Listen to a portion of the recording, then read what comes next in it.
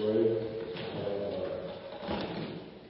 My eyes don't work so great anymore.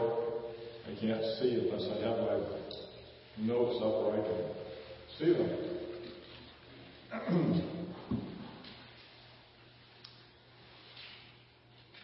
Last week, Charlie took us into Romans chapter 4, and he reminded us that God declared Abraham righteous on the basis of his believing God's promise. And he reminded us that that's the same way our salvation comes to us. It's totally on the basis of our believing what God has said in His Word about Jesus Christ, and what we believe about Him is that which saves us. Now, chapter 4 ends with a summary of the chapter beginning in verse 20, and I just want to look at that very quickly to kind of bring us into where we're going today into chapter 5. In Romans chapter 4, beginning at verse 20, we read, He, Abraham, staggered not at the promise of God through unbelief, but was strong in faith, giving glory to God, and being fully persuaded that what He, God, had promised, He was able also to perform. And therefore, it, that is, his believing God, was imputed to him for righteousness. Now it was not written for his sake alone that it was imputed to him, but for us also, to whom it shall be imputed, if we believe on Him that raised up Jesus our Lord from the dead, who was delivered for our offenses, and was raised again for our justification. Now the word imputed there is not one that we use in everyday life very often, but it is still a modern term. I looked it up on Google, of course, and it's still being used.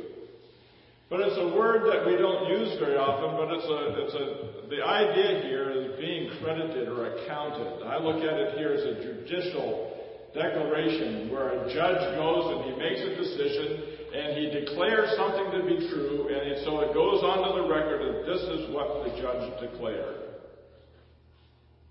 Now, Charlie reminded us, and we're going to look at it again a little bit later too, but Charlie reminded us that we're going to stand someday before a righteous judge. And it's not going to matter what it is that we have done in the way of works. It's going to matter as to what it was that we believed, and what Jesus declared and God declared about us, and what we believed about Jesus here now. At the moment that you and I believed in Jesus, God had declared that something would be true.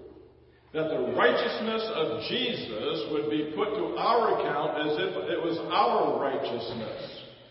I'll tell you what, I don't understand that, how me as a sinner could ever be seen as being righteous, but that's the way God has declared it to be. When I come to know Jesus Christ as my Savior, He sees me as righteous as Jesus. A blessing. So as we come into chapter 5, we need to remember that when Paul wrote this, there was no chapter division, so that verse 1 continues on from where we were just looking at in chapter 4 without a break. And it begins with a therefore. And any time that you see a therefore, you need to know what it's there for. And generally a therefore is a conclusion based on what you have just read previous to that. So we begin in chapter 5 and verse 1, Therefore, being justified by faith, we have peace with God through our Lord Jesus Christ.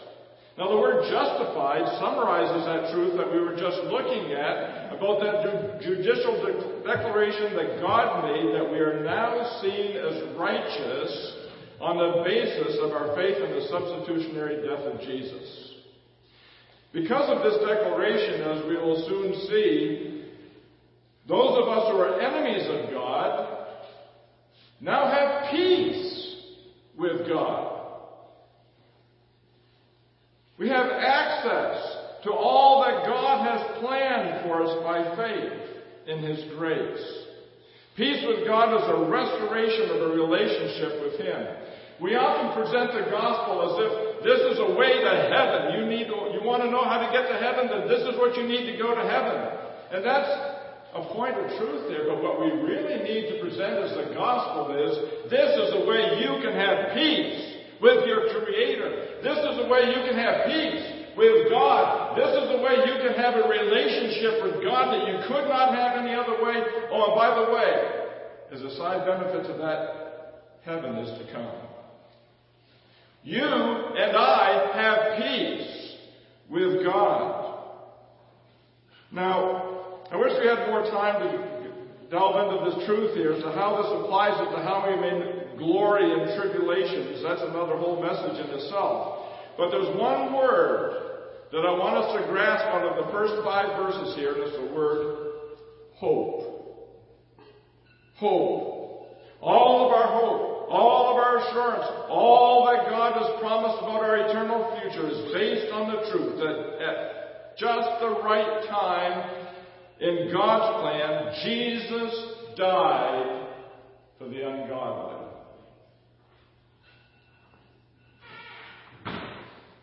Verse 7 informs us that we might possibly be willing to die for someone that we think of as righteous or so good that we think that they might be worthy of dying for, but that's not the way it was with Jesus.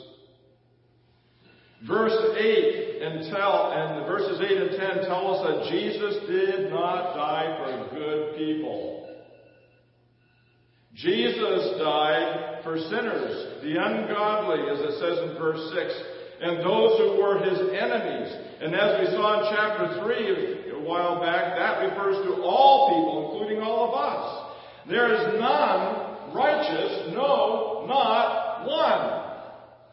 Regardless of how good you think you are, how good you thought you were, there is none righteous, God says. None! All have sinned and come short of the glory of God. Now, verse 1 says that we're justified by faith. Some of you may remember Pastor Finnemore. He's told it more than once, telling about a test that he took in Bible school from a Mr. Troster. He was my father. And Pastor Finnemore had a question there that asked what we are justified by, and he put we are justified by faith. And my father marked it wrong. And so Norm went to Dad and argued with him about the fact that the Bible says we're justified by faith. And Dad said, no, we're justified by his blood. But Romans 5:1, we're justified by his blood. And Dad wouldn't budge. I think I must have taken after him. But anyway, I believe that the answer to the question there, to settle the debate between the two of them, is that they're both right. We are justified by faith in the blood of Jesus. And it can be in no other way. God has made a plan so that the blood of Jesus shed for us would give us a path to heaven and a path to a relationship to him that couldn't be done any other way. It had to be that way. Now just a moment here. The main point we need to see here is that the faith in the shed blood of Jesus saves us from the wrath of God against our sin, which we learned about in chapter 1 and verse 18 a few weeks ago. Now, someone may say, well, wait a minute, I thought God is a God of love and grace. What's this you're saying about his wrath that we need to be saved from? Well, it is very true that God is indeed a God of love. In fact, 1 John chapter 4, verses 8 and 16 tell us explicitly that God is love. But the Bible is also very clear that God is holy and that he hates sin. And he exhibits great wrath against sin and against those who commit sin. The Old Testament is replete with statements about the wrath of God against those who disobey his law. The New Testament also speaks of the wrath of God. Jesus spoke of a time of wrath to come. In John chapter 3 and verse 36, John the Baptist said, "He that believes not the Son shall not see life, but the wrath of God abides on him." In Colossians chapter 3 and verse 6, Paul speaks of the wrath of God which comes on the children of disobedience. The Apostle John foresaw the future day, recorded in Revelation chapter 6 and verse 17, when it will be declared the great day of his wrath is come, and who shall be able to stand?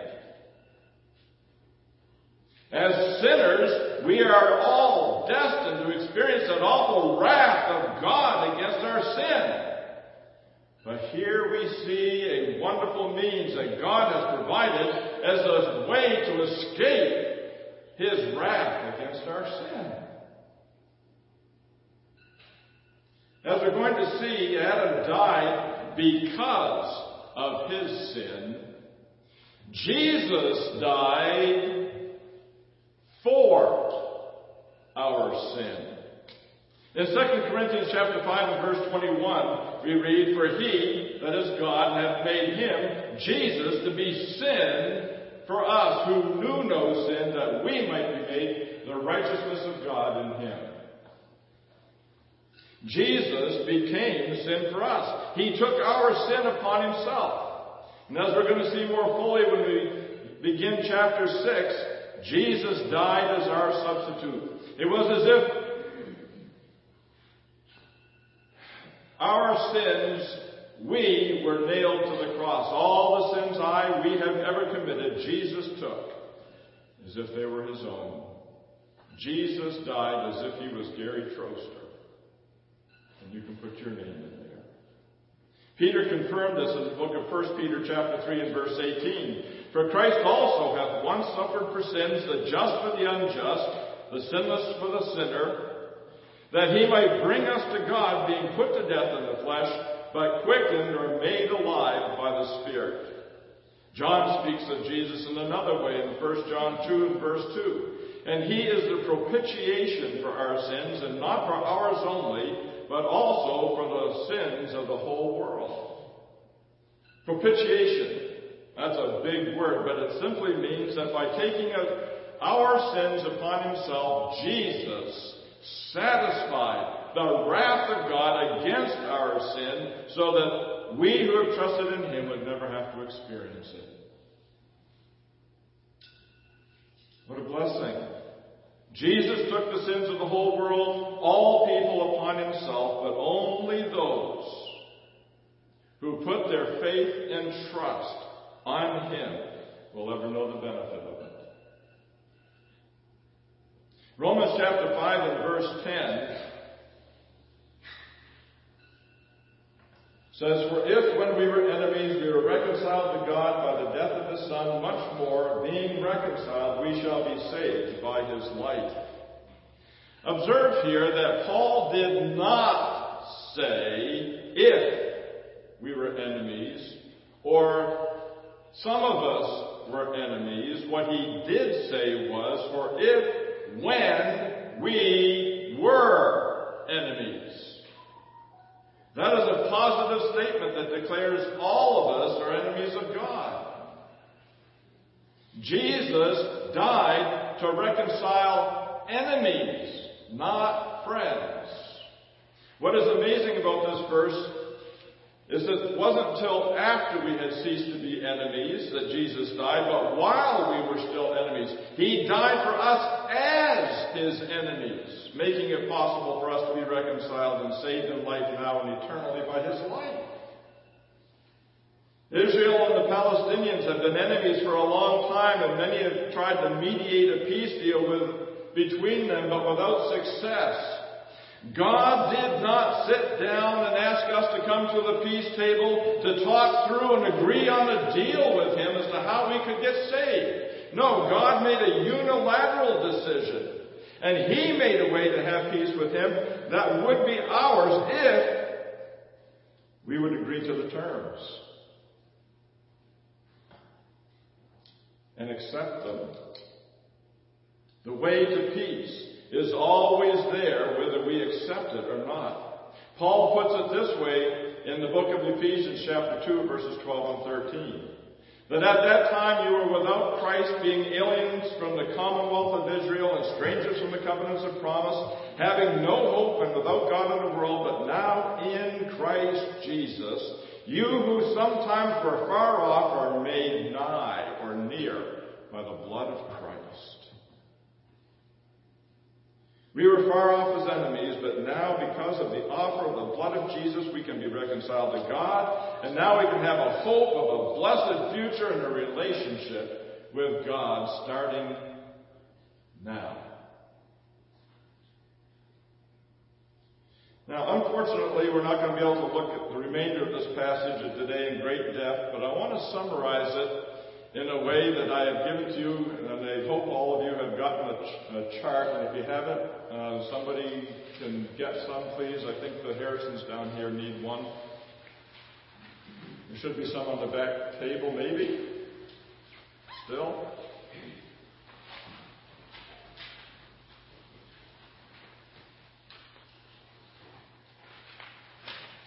Oh, that's great. I used up all that I printed. Well, great, except for the ones that didn't get one. What I want to do here in the remainder of this chapter is, by using this chart, I want to look at two men, Adam and Jesus.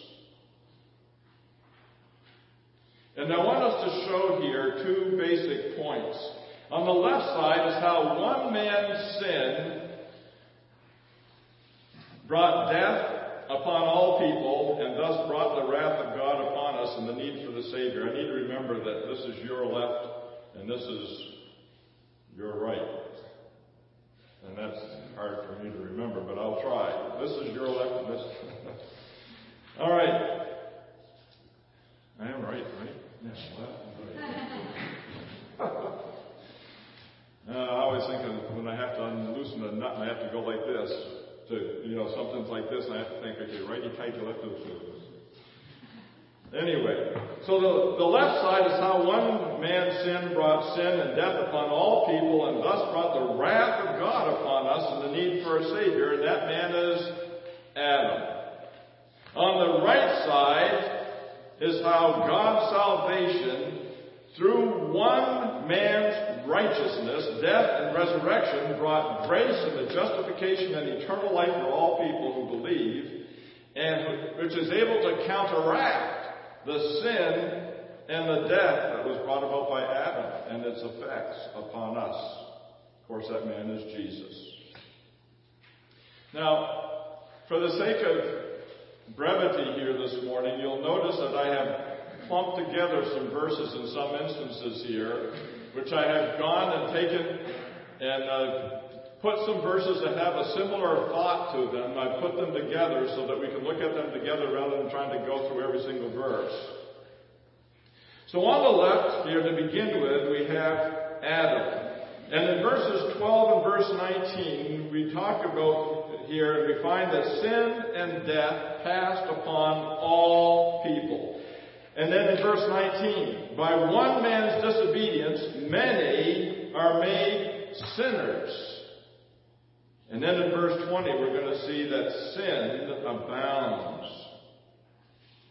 Verse 12, wherefore as by one man sin entered into the world, and death by sin, and so death passed upon all men and women, for that all have sinned. Now, after the fall into sin, the effects of it were soon going to become apparent.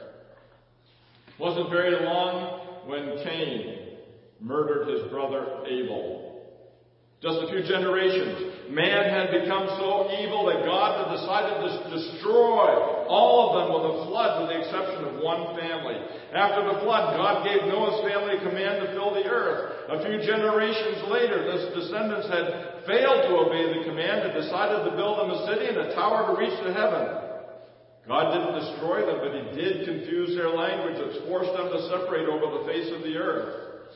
God gave a promise to a man called Abraham that he would become a great nation, and the promised Redeemer would be one of his descendants. And eventually, God gave Abraham's descendants, the nation of Israel, a set of laws through Moses that they were to obey, the Mosaic Law. Now, the Mosaic Law revealed for all just what sin is and what displeases God. Man was sinning all along, but there was not a standard before them so that they knew that what they were doing was wrong.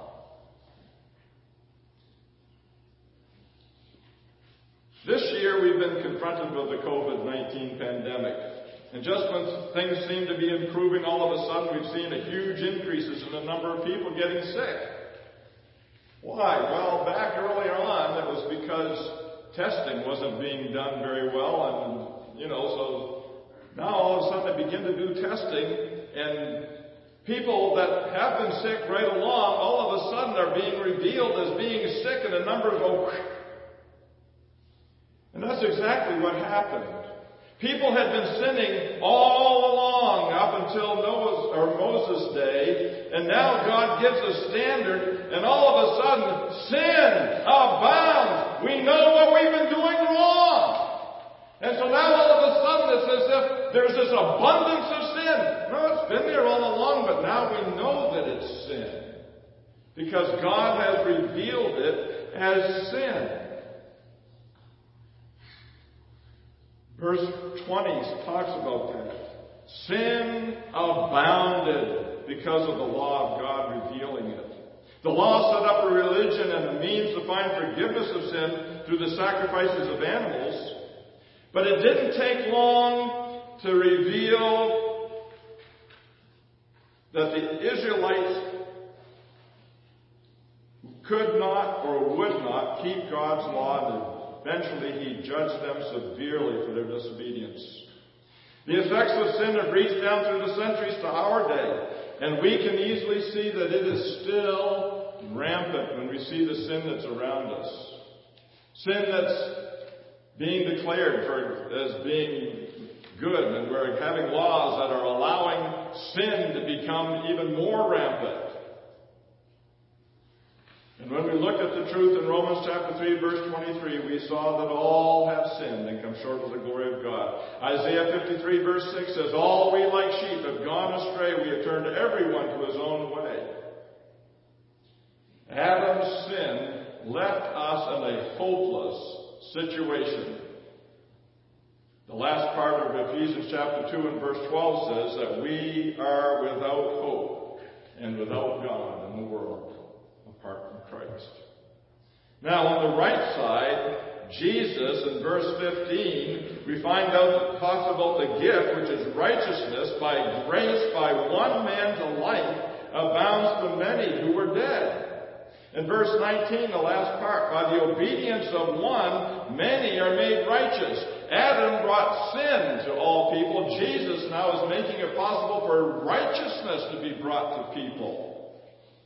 And then in chapter 5 and verse 20, the last part of the verse, grace abounded more. Sin abounded, but grace abounded more. Verse 12 described that beginning of this hopeless situation, but not all is lost. Verse 15 begins with one of those little words that have huge significance, and it's the word but. Anytime you see a but in the Bible, it's like there's a flashing light that should be going on in your mind there, because God has something that He wants to show you that is different. On the one side of the but is something that may not be wonderful, but on the other side is something that He wants you to know, and that's the case here. But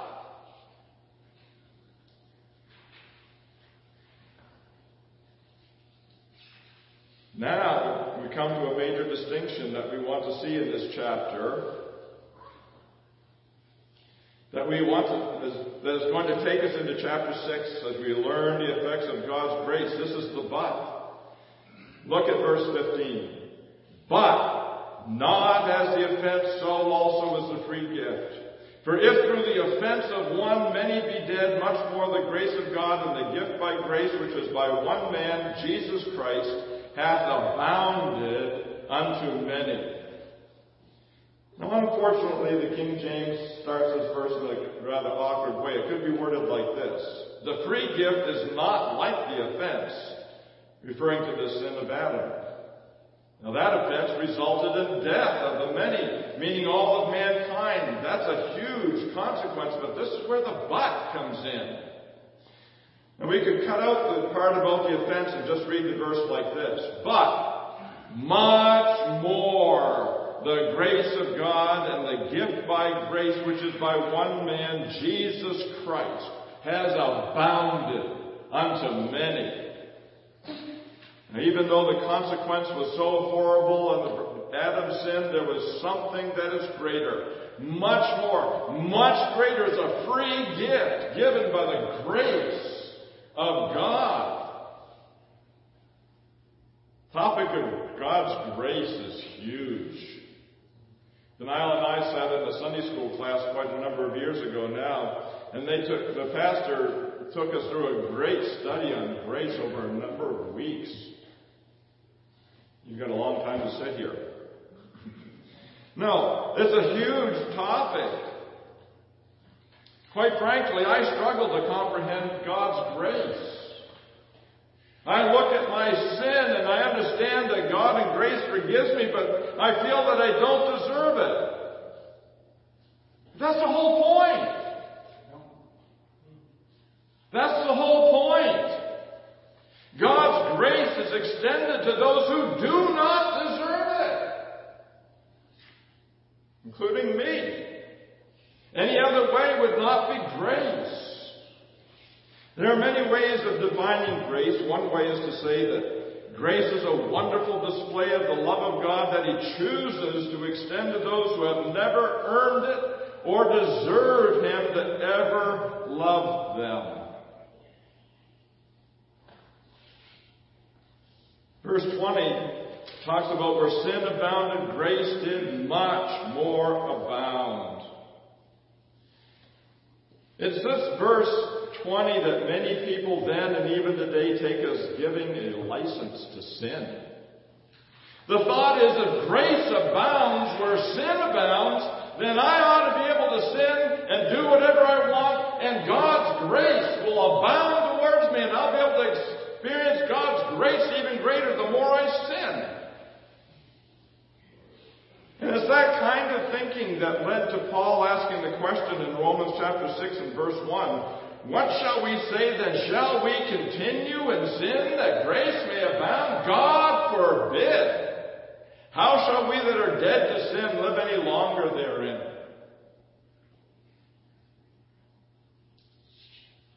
We'll have to leave this further discussion of that thought for the study of Romans chapter 6. But as we continue in chapter 5, we're going to see the wonder of how God's grace is extended to us as sinners. On the left side again, Adam. In verses 16 and verse 18, we have the thoughts here that judgment comes by one to condemnation.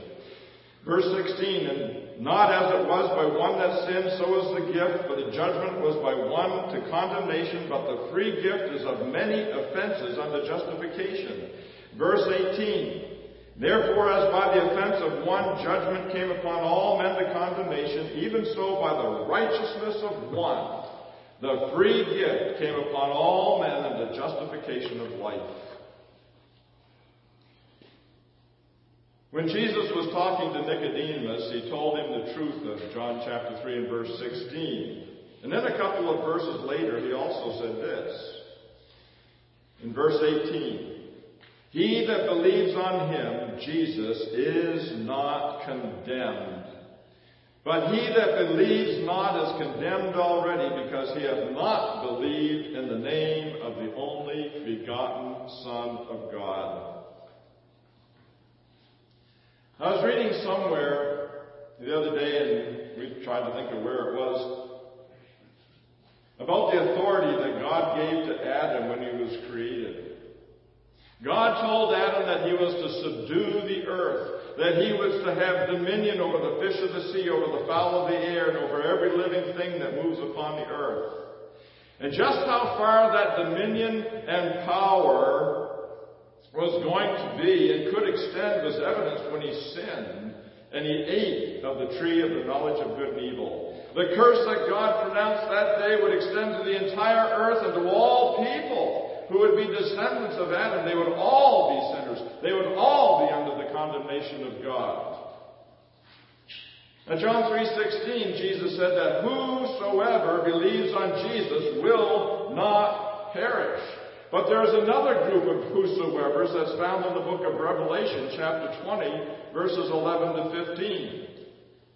And there we find the people standing before God. I'm not going to read all of those verses. But there's a great white throne judgment, and the people of the earth are standing before God. And we find down in verse 15 that they had been judged, and whosoever was not found written in the book of life was cast into the lake of fire. Every person who has ever lived, is alive today, and ever will live in the future will be one of those two whosoevers. They can be a whosoever believes, that they will only believe by faith in the Lord Jesus and His substitutionary death on the cross, or they will stand before God at the great white throne judgment and be judged because they did not believe. And it says that whosoever was not found written in the book of life will be cast into the lake of fire.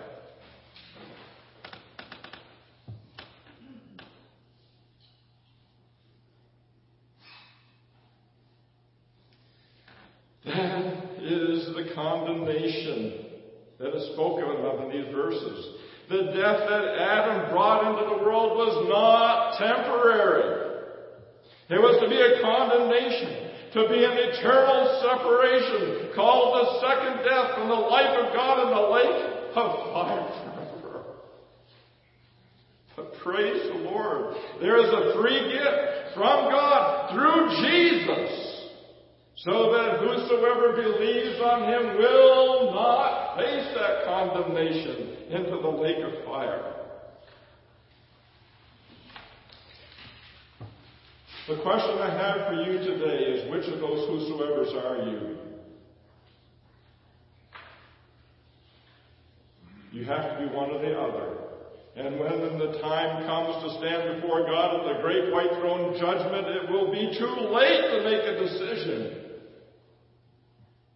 It has to be made now.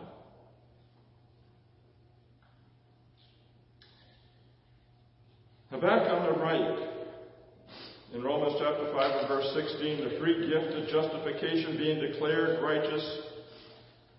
Here is no more condemnation we've been talking about. And not as it was by one that sinned, so is the gift. For the judgment was by one to condemnation, but the free gift is of many offenses unto justification. The verse speaks of the free gift as of many offenses unto justification of life. How could many offenses bring justification of life? Well, I believe the answer to that is found, for example, in Isaiah chapter 53, verses 6 and 12, and I'm only going to refer to verse 6. All we like sheep have gone astray, we have turned everyone to his own way, and the Lord hath laid on Him, Jesus, the iniquity, or the offenses, all the offenses of us all. Our offenses were laid on Jesus. He took them all on Him.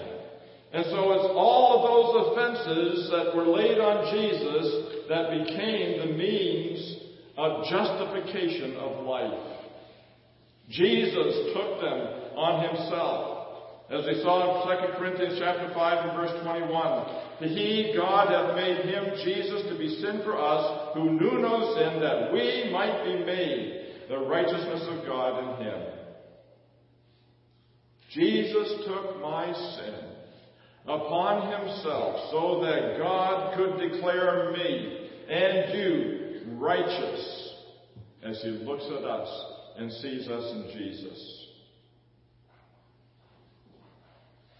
In the story of Pilgrim's Progress, the main character, Christian, is weighed down by this horrible burden that he carries on his back. And it's a picture of the weight of sin upon him. And eventually on his journey, he comes to a hill, and he climbs the hill, and at the top of the hill is a cross. And as he looks at the cross and stands there before the cross, the weight of the burden falls off his back and tumbles down. And he has been freed from the condemnation of sin. He's free. And in Christ, the awful weight of condemnation that we have to look forward to, the wrath of God someday, when we trust in Jesus, that weight of condemnation is gone. We're free. from what we rightly deserve for our sin. Now, verses 17 and 21 give us a good summary of what we've seen so far and add another perspective. And going back to the left again, we find that by one man's sin, death reigned in verse 17. For if by one man's offense death reigned by one, much more they which receive abundance of grace and the gift of righteousness shall reign in life by one, Jesus Christ. Today, as there have been in the past, there are those individuals who want to rule the world. They want to reign over all people, but they're a little bit late.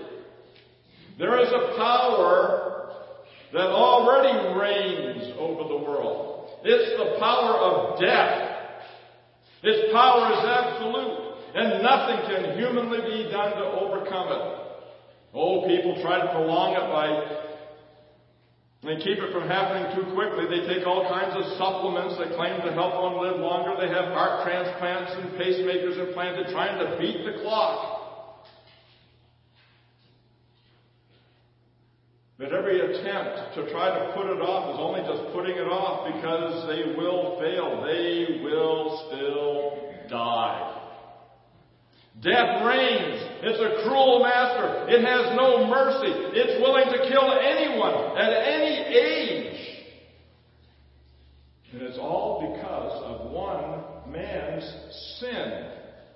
One writer said it this way: it is staggering to think how totally death has reigned under Adam. Everyone who is born dies. The mortality rate is 100%. No one survives. When a baby is born, it isn't a question of whether the baby will live or die. They most certainly will die. The only question is when. We think of the world as the land of the living, but really it is the land of the dying, and billions of human bodies cast into the earth over the centuries prove this. No one gets off the earth alive. But now we find on the right side the gift of righteousness on the believers go help them to reign in life by one man, Jesus Christ. Here is something, again, that is more powerful and abundant than the awful reigning power over sin. The second part of verse 17 tells us this: much more they which receive abundance of grace and of the gift of righteousness shall reign in life by one, Jesus Christ. God's abounding grace provides a way to escape the reign of death. Oh, we will still die physically, even if we are alive when Jesus comes. Our sin-cursed bodies cannot enter into heaven. 1 Corinthians chapter 15 tells us that when we are raised, we will be changed. We're going to die, if you will, in a blink of an eye as God changes his earthly body into a heavenly body.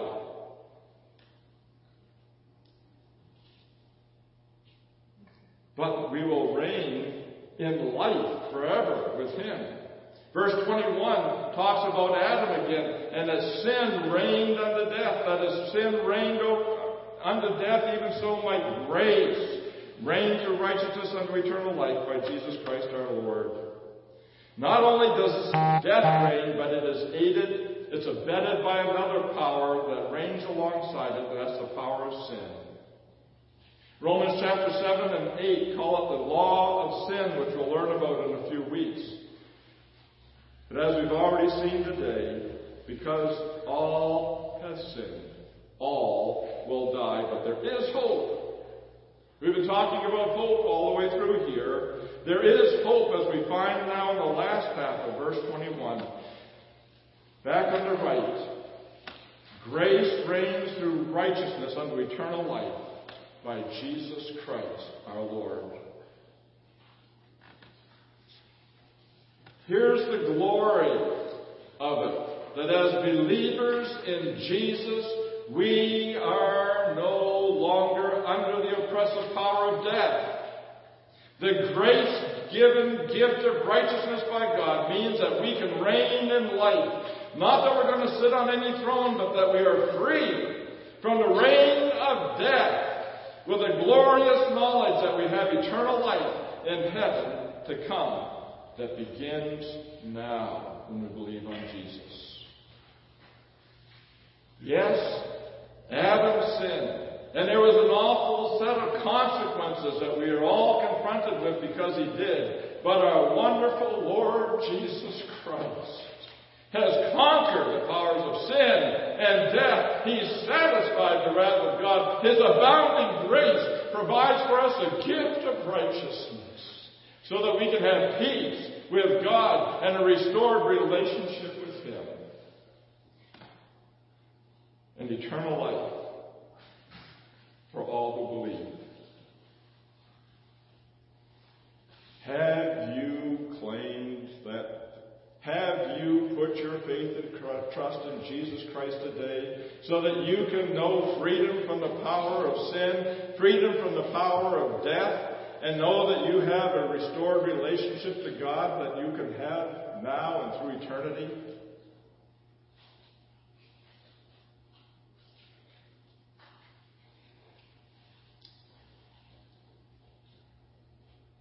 It's very possible that there are people today in any size group like this. The chances are very good that there's somebody who has never put their faith and trust in Jesus Christ. You may have been a member of this church all your life or some other church all your life and never come to the place of actually putting your faith and trust in Jesus. Don't put it off. Death, as I said, is a cruel master. It does not care on the age of a person, young or old. It will claim whoever it wants. There isn't a single one of us here today that's guaranteed that we will see tomorrow.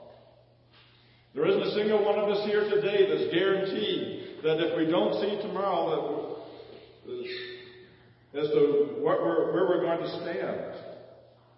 You are guaranteed if you haven't put your faith and trust in Christ, you will stand as a whosoever who's not been found written in the Lamb's Book of Life. Today is the day of salvation, the writer of Hebrews tells us. If you have never come to put your faith and trust in Christ, make it today. And if you want help in knowing how to do that, come talk to me, come talk to Charlie, one of the other men of the church here, and we'd be glad to share with you how you can know freedom in Jesus. Let's pray.